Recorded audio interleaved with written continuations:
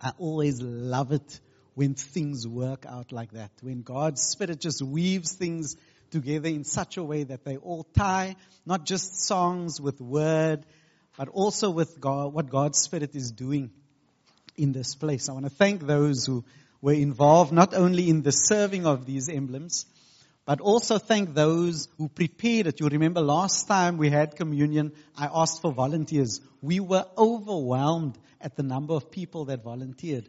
And so this morning we've actually used throughout the day as training for those new people. And so I want to thank the pastoral team that has trained them this morning, and then those that has prepared. It was a victory by the narrowest of margins. And it was only possible through teamwork, soundtrack, and unity.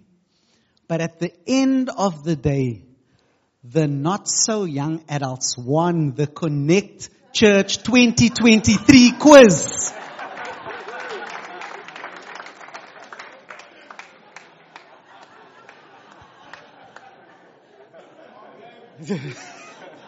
Things are not what they seem. Have a look at this picture. What is this? How do you know it's a banana? It looks like a banana. And if I had a physical banana here, you'd probably want to feel it, to feel if it feels like a banana, maybe even smell it, to see if it smells like a banana. But the best way to tell if a banana is really a banana is to open it up, take a bite, and eat it. Then you'll truly know if it's really a banana. Because what you see on the inside will confirm what you saw on the outside. I'd like you to have a look at this next picture and tell me which of these people are Christians. Have a good look at them.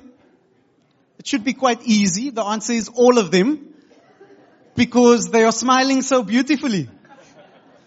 It's quite an easy slide. Now you know that that's not true, because it's not what on the outside that makes a person a Christian, even if it is such a beautiful smile.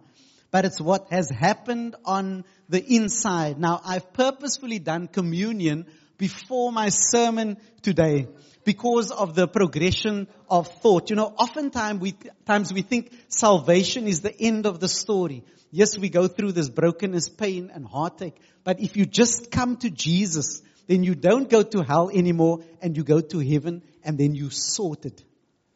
And that's not how it works. There's so much more that happens after that. There's a scripture in 2 Corinthians 5 verse 17 that says, whoever is a believer in Christ is a new creation. The old way of living has disappeared and a new way of living has come to existence. And so the old stuff must have had to stop. And there must be some new things that are evident in your life. And I'm going to show you a table that when I first saw this table, it was most helpful. Have you ever heard, people said, I was saved on such and such a date. And they give a specific date of when it happened. And it seems like it was something that happened in the past. And then have you ever heard someone say that they are being saved, almost like it's not done yet? And then have you ever heard someone say that they are going to be saved? And I used to wonder, which one is it? Have I been saved? Am I busy being saved? Am I going to be saved? And you know the answer? The answer is yes. It's all of the above. And this slide, you can put up the slide, Robin, help me to understand this in terms of salvation, but in terms of sin, and I've added the theological word just for those who like something a little bit deeper. So that date that you gave, you were saved immediately from the penalty of sin. The wages of sin is death. We know this from the word. But when we accept Jesus as our personal Lord and as our personal Savior, when we do that, if we confess with our mouth and believe in our hearts, we will be saved. And immediately we are saved from the penalty of sin. But, and Paul said it best probably in Romans chapter 7, when he said, the things I want to do, I don't do that. And the things I don't want to do, I find myself doing that. We find that we're constantly progressing to striving to be more like Jesus all the time with the Spirit's help. And so progressively we are being saved from that power, that hold of sin over our lives. Now this point over here is called justification. That is when immediately we are in right standing with God. But this progressive process is our sanctification. It's where we're becoming more and more holy day by day. And one day, the Bible says that we will be like Him because we will see Him face to face. We will be saved permanently from the presence of sin in our lives. And all God's people say, hallelujah. Because that's the day that we're looking forward to. For now, we still grapple with this thing called sin. And most of our lives are spent in this middle period. And so it doesn't just stop when we get, actually if anything it starts. And it's the process that we go through. And the series that we're busy with is kind of encapsulates that process of allowing God to go into the chambers of our hearts and our lives, to peek behind the curtain. I've been asking lots of questions in this sermon, and I will continue to do so because you are going to be tested on it. Not by me, but probably as soon as you leave here today and for the rest of this work, you will be tested. I want to tell you a story, and the story is found in Acts chapter 5. And I'm not actually going to read it. I'm going to demonstrate it, or rather a video is going to play that depicts the story. But I want to set up the video with the chapter and verses just before Acts chapter 5. In Acts chapter 4 from verse 32 to 37, we read, and the heading, the caption in the Bible says, believers share their property, or believers share their possessions. And we've got this, it's the early church, the church has just been born. All the believers, the Christians, are living together in harmony. No one calls any of their possessions their own. Instead, they share everything. The apostles are powerfully declaring what we've been declaring in song today, the resurrection of Jesus Christ. The church is experiencing the goodness of God. Nobody needs anything, because from time to time, people in their church sell their land or even their houses. They bring the money to the apostles, who distribute it to those who need it. One guy called Barnabas had some land, he sold it, and he turned the money over to the apostles. And it sounds impressive. Doesn't that just make you want to do the same thing? Thank you for being honest. There was a couple in that church who thought the same thing. They thought this will be a good idea to do. It was Ananias and Sapphira. Have a look at this story in the following video. The early church, filled with God's grace, was so perfectly united in their love for God and for others that many Christians sold their land and possessions and distributed the money to those in need. But the power and unity that the early church enjoyed was challenged when Satan himself whispered in the ears of Ananias and Sapphira. Ananias said to his wife, "Let us sell our property, but instead of giving all the money we earn, we will secretly keep some of it ourselves." His wife agreed to the plan. Ananias was eager to lay his portion of money at the feet of the apostles. True, it was not everything he and his wife had earned from the sale, but it was a lot. He felt confident that it was enough to fool everyone into believing his lie, so he could walk away with the honor of men. And all without having to make the ultimate sacrifice of giving it all. But the Spirit of God revealed to the Apostle Peter how Ananias and Sapphira had conspired to lie about how much they were giving to the church. Peter confronted Ananias. "This land belonged to you, and the money you made from the sale belonged to you. Why didn't you just tell us the truth? Instead of leading us to believe that you had given us everything, you have not lied to men, but to God." As soon as he heard those words from Peter, Ananias dropped to the ground and died instantly. The shocking news of the event spread quickly, and all those who heard it were filled with great fear. A couple of young men nearby wrapped up the body and took it outside the city to be buried. This sad story does not end with the death of Ananias. About 3 hours later, his wife Sapphira, unaware of what had happened, came before Peter. No doubt she was filled with pride about what she and her husband were presenting as a great and generous sacrifice. Peter asked her, "Tell me, is this amount the price you and Ananias received for the land you sold?" She replied, "Yes, that is the price." Peter said to her, "How could you conspire to test the Holy Spirit and lie about the money? The same men who buried your husband have returned and will now bury you." As soon as she heard these words from Peter, she fell down at his feet and immediately died, just like her husband. The same young men who had just returned from burying Ananias took her body and buried her alongside her husband. And great fear seized the whole church, as well as everyone else who had heard about the tragic events. Great fear seized the whole church. I think great fear would seize us if our motives and our actions were evaluated and we were called to confess them, and depending on whether we were telling the truth or not, we would either walk out of here or need to be carried out of here. And it seems a little bit harsh, doesn't it? On the surface, on the outside, it seems like they were doing a good thing, even an admirable thing, selling their possessions and giving some of it to the poor. On the outside, it looks on a good thing, but what's going on the inside? What does the Bible say in 1 Samuel 16 verse 7? I don't know if you remember the backstory, but God had rejected Saul as king.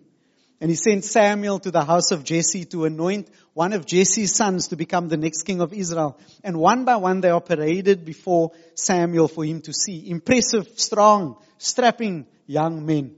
Not unlike a lineup from a World Cup rugby team. But every single one of those sons that comes past, and it starts with Eliab the eldest, God says to Samuel, "Do not consider his appearance or his height, for I have rejected him." The Lord does not look at the things people look at. People look at the outward appearance, but the Lord looks at the heart. The same thing happened for Abinadab, Shammah, and 4 more sons, and it was the youngest son, David, who was the chosen one. People look at the outward appearance, but the Lord looks at the heart. We see the same thing with Cain and Abel, 2 brothers, both bringing a sacrifice before the Lord. And we don't know why the Lord accepted Abel's and not Cain's. The Bible doesn't tell us. From the outside, it looked like they were doing the same thing. They were bringing of what God had blessed them with and offering it as a sacrifice. But for some reason, God doesn't accept Cain's one. Why? Because people look at the outward appearance, but the Lord looks at the heart.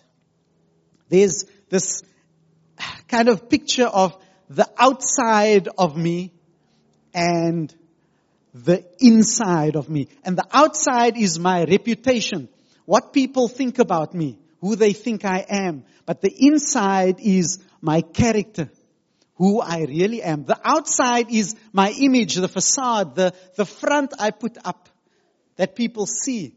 The inside is my integrity.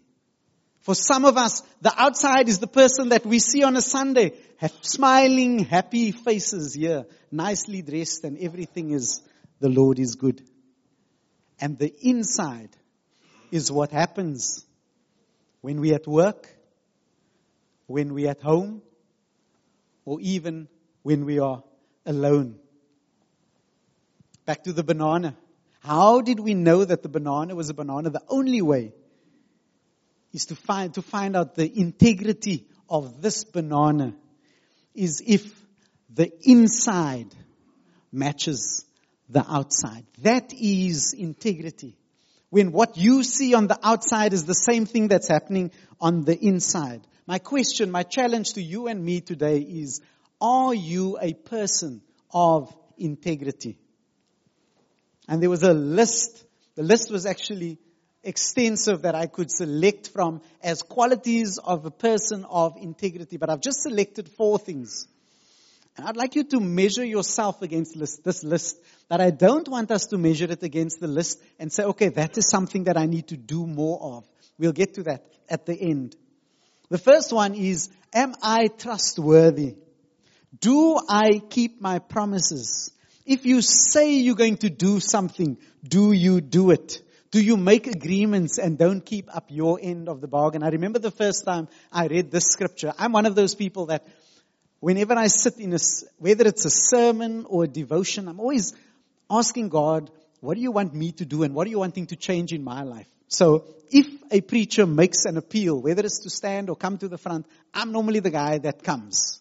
I'm normally the one that says, Lord, it's me standing in the need of prayer. And when I came across this scripture, I actually got a bit nervous. It's found in Ecclesiastes chapter 5 and verse 2 and verse 5 says, don't be in a hurry to talk. How many of us need to hear that? Don't be in a hurry to talk. That's me. I like when it's quiet, I think, okay, now's my time to speak. Don't be in a hurry to talk. Don't be eager to speak in the presence of God. Since God is in heaven and you are on earth, limit the number of your words. Verse 5 of Ecclesiastes 5 says, it is better not to make a promise than to make one and not keep it. It's better not to make a promise than to make one and not keep it. And the point there is not you don't just commit to anything. The point is, do the things you do match up with the things you say? Don't be like Ananias and Sapphira. They said they were doing one thing, but in actual fact they were doing something else. People with integrity follow through on their commitments. And here I'm talking about the big things and the small things. The things they say matches the things that they do. The inside matches the outside. Demonstrate your trustworthiness and don't overpromise. But another element of trustworthiness is honoring confidentiality. If someone trusts you with personal information, are you someone who respects and honors that confidence? A person of integrity is someone who is trustworthy. A person of integrity is someone who is responsible. Galatians 6 verse 5 says, assume your own responsibility. Take ownership for your own stuff. Those with integrity take accountability for their own actions. They don't blame others. They don't point fingers or justify their actions. Are you a person of integrity?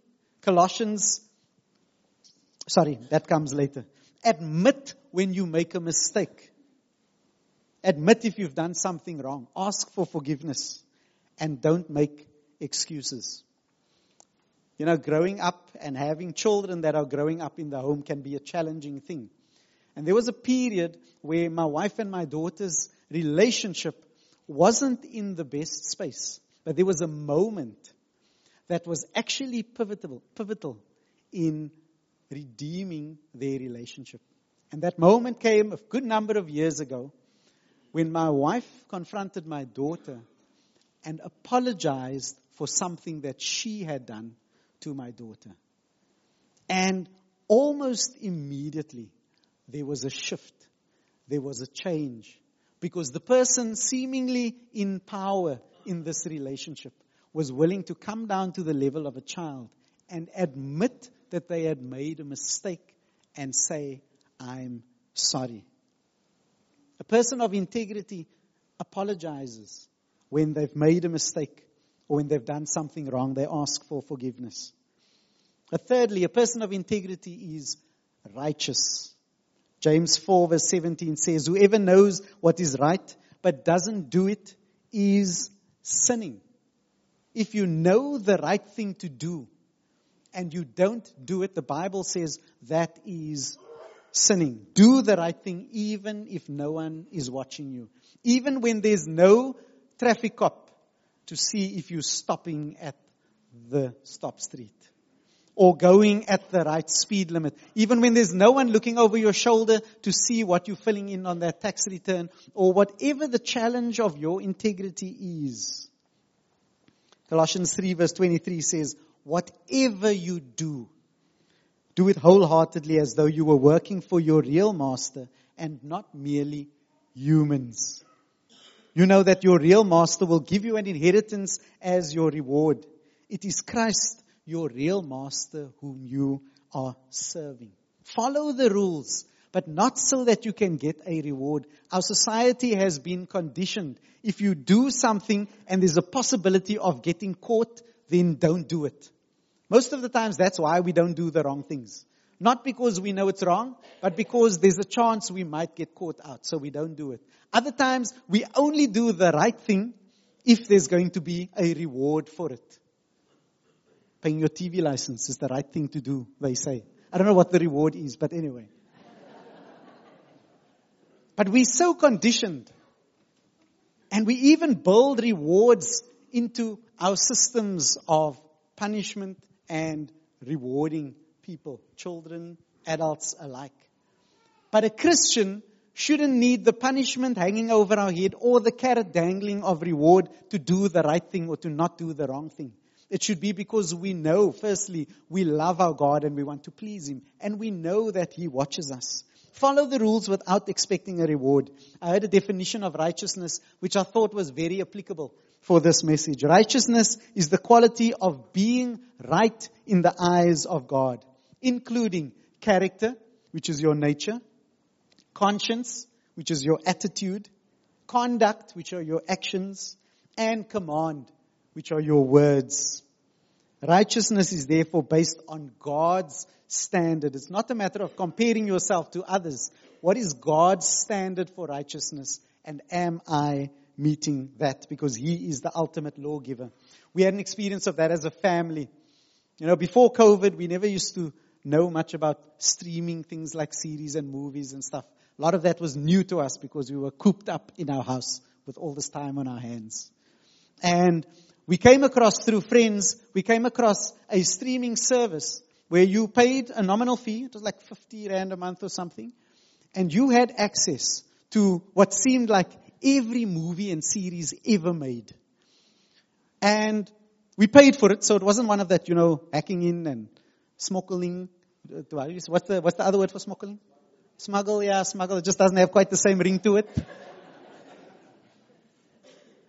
So we paid for it.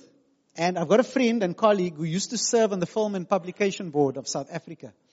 And I bounced this off my friend because I was saying, listen, we've got all the stuff. And one day, there was a movie that came out today and it was available on the streaming service some of the next day. And this friend says to me, listen, if it's available that fast, and if the things are on there permanently. So we went through a whole nostalgic period. We had all this time on our hands. So my wife and I grew up in the 80s. So we were watching things like Who's the Boss and the A-Team and all the stuff that we used to watch growing up. And then this friend says to me, I asked him, is it legal? And I asked him specifically because he used to serve on the Film and Publication Board. And I said, all these things are available and I'm paying for it. It's not like they're just giving it to me for free. He says, well, it's not illegal. And I asked him to elaborate and explain it was quite complicated as to the laws in different countries and it depends on where I said, okay, but is it ethical? And then he says, okay, now you're asking me a different question. See, because what's happening is, he says, companies like Netflix and other streaming companies, they buy the rights to a series or a movie for a period of time. And that's why you'll see sometimes movies are on and then they're off. But if something's available all the time, the chances are these people haven't paid for those rights. And especially if they're getting it as soon as it's released. And so, I can't tell you that you're breaking the law, he says. But I don't think it's right. And we had a family meeting to discuss, because my son and I were keen to watch a series that was coming out. And we planned this is going to be our time together. And it might seem for you like, okay, it's right or wrong, don't do it. But it was a struggle within us. And eventually we decided, rather not. And so, a person of integrity doesn't. No one would have known. A person of integrity does the right thing. But fourthly, they do it with pure motives. You see, motives are as important, probably more than important, than the behavior itself.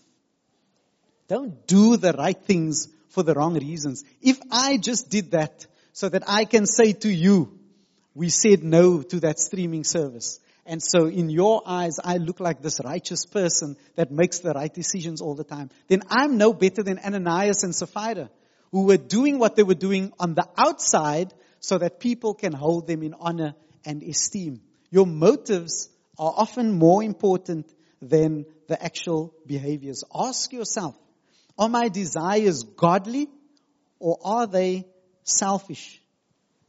What did that verse say? People look at the outward appearance, but the Lord looks at the heart. This morning we're pulling back the curtain on those parts of our lives that we don't often like to look into. Jesus was quite scathing of the Pharisees. He says in Matthew 23 verse 25, how horrible it will be for you, experts in Moses' teachings and Pharisees, you hypocrites. You clean the outside of cups and dishes, but inside they are full of greed and uncontrolled desires. You blind Pharisees, first clean the insides of the cups and dishes, so that the outside may also be clean. And this is the point. This is why it's about what's happening on the inside. Because it doesn't start on the outside. You see, what the Pharisees were doing, they were doing behavior modification in front of other people, so that to you I look okay. You know how many people here on a Sunday look okay? You know how many times I've looked okay? Because man looks at the outward appearance. But God looks at the heart. And Jesus says to the Pharisees and the teachers of the law, start here. Start on the inside. You know what happens inadvertently? When you clean the cup from the inside. And you know what? To clean the cup from the inside, you need to get in there where the dirt is. And that's what God has been doing through these series. He's been getting in there where the dirt is. And I'm so pleased with the testimony I was able to give you. I've got story after story of individuals that have come to me and saying, God's been speaking to me about this. And the series was the thing that tipped me over the edge, where God's saying, and it's in His grace. It's in His love. It's in His mercy. He doesn't want you to be struggling with that thing. It's so gracious of God to have allowed us the space to clean the inside of the cup and the dishes. A few Sundays ago, I was sitting here. It was the 6 p.m. service. And in closing, I was going to read that scripture from Joel, where God says, I will pour out my spirit on all flesh. Just before I read it, I did what they taught me to do at the seminary before you read a verse. You look at the verses and the sections before that. When I read Joel chapter 2, I realized that what God was doing was a process of first calling people to purity, people turning and repenting, coming to Him, and then He blesses them, and then He will pour out His Spirit, and we'll start to see the effects. I believe that God has been using this series to prepare us as a church for what is coming. And my challenge, my encouragement to you is, in this season, receive God's grace by allowing Him to clean your cup and your dish from the inside out, so that the inside matches the outside. As we close, I want to encourage you, maybe challenge you a little bit, because I think it will be challenging. There's a saying which is actually a missionary saying, but I think it's applicable in this situation. A saying that says, the light that shines furthest shines brightest at home. Some of us shine far, even as far as this church, and maybe even further afield. But the light that shines furthest must shine brightest at home. These things are the hardest to do with and among the people that's in our space all the time. You see me on a Sunday and you think I look like a wonderful Christian, but you're not at home with me and my wife. And I want to challenge you. Ask someone close to you to evaluate you. Ask them, am I a person of integrity? Am I trustworthy? Do I keep my promises? Do I keep confidences and secrets? Ask them, am I responsible? Do I take ownership of my mistakes? Or do I blame others and accuse them? Am I righteous? Do I do the right things without expecting a reward? And are my motives pure? Actually, you can't ask anyone else that. Because no one knows the motives and the motivations of your heart except the Spirit of God. And so the next step, and this is what I put to you as a takeaway. Pray this prayer that the psalmist writes for us in Psalm 139. Examine me, O God, and know my mind. Test me and know my thoughts. See whether I am on an evil path, and then lead me on the everlasting path. And that's the beauty about God. That's the beauty of repentance. That's the beauty of, how does the God's Word translation translate it? Changing the way you think and act. See whether I am on an evil path, and then lead me as I turn around to a path of everlasting. What are these things that you want me to put off, to take off? We were reminded of it last week. When God removes something, He always wants to give us, bless us with something better. Lord, this morning we have heard from your word, and we've been challenged about our integrity. And even as we heard earlier on, Lord, if we feel ashamed, that's not of you. Because shame is not from you. That's a tactic of the enemy. But you in your love and your grace come alongside us. And yes, you say, he who is without sin cast the first stone. You also say, leave here and don't sin anymore. So we thank you for your grace. We thank you for your mercy, which we've celebrated today by taking part in the communion table. And I pray for someone who is been challenged by something we've spoken about today, or even if we haven't mentioned it, Father God, but you have been speaking to them. And this morning, I pray that you would have used this word to confirm something very specific in someone's life. Lord, your Holy Spirit has been working, and we pray that you who began this good work will complete it, Father God. As we have been sitting and reflecting, and even as we leave here today, we pray, Spirit of the living God, examine us. Know our minds, test our thoughts. Search our hearts, Father God. And as we evaluate the path that we're on, we pray that you, with your Spirit's guidance, would lead us on an everlasting path. And we pray that you would give us the boldness, the confidence to take a stand for righteousness and integrity, Father God. We can't do it on our own.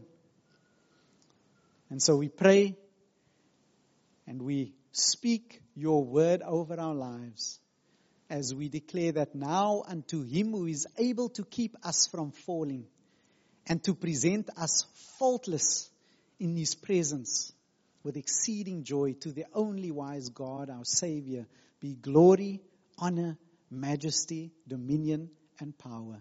And all God's people say, amen. Amen. Our service has come to an end. We'd like to invite you to join us for a cup of tea, cup of coffee, some fellowship in the Connect Cafe, and have a blessed week. God be with you. Amen.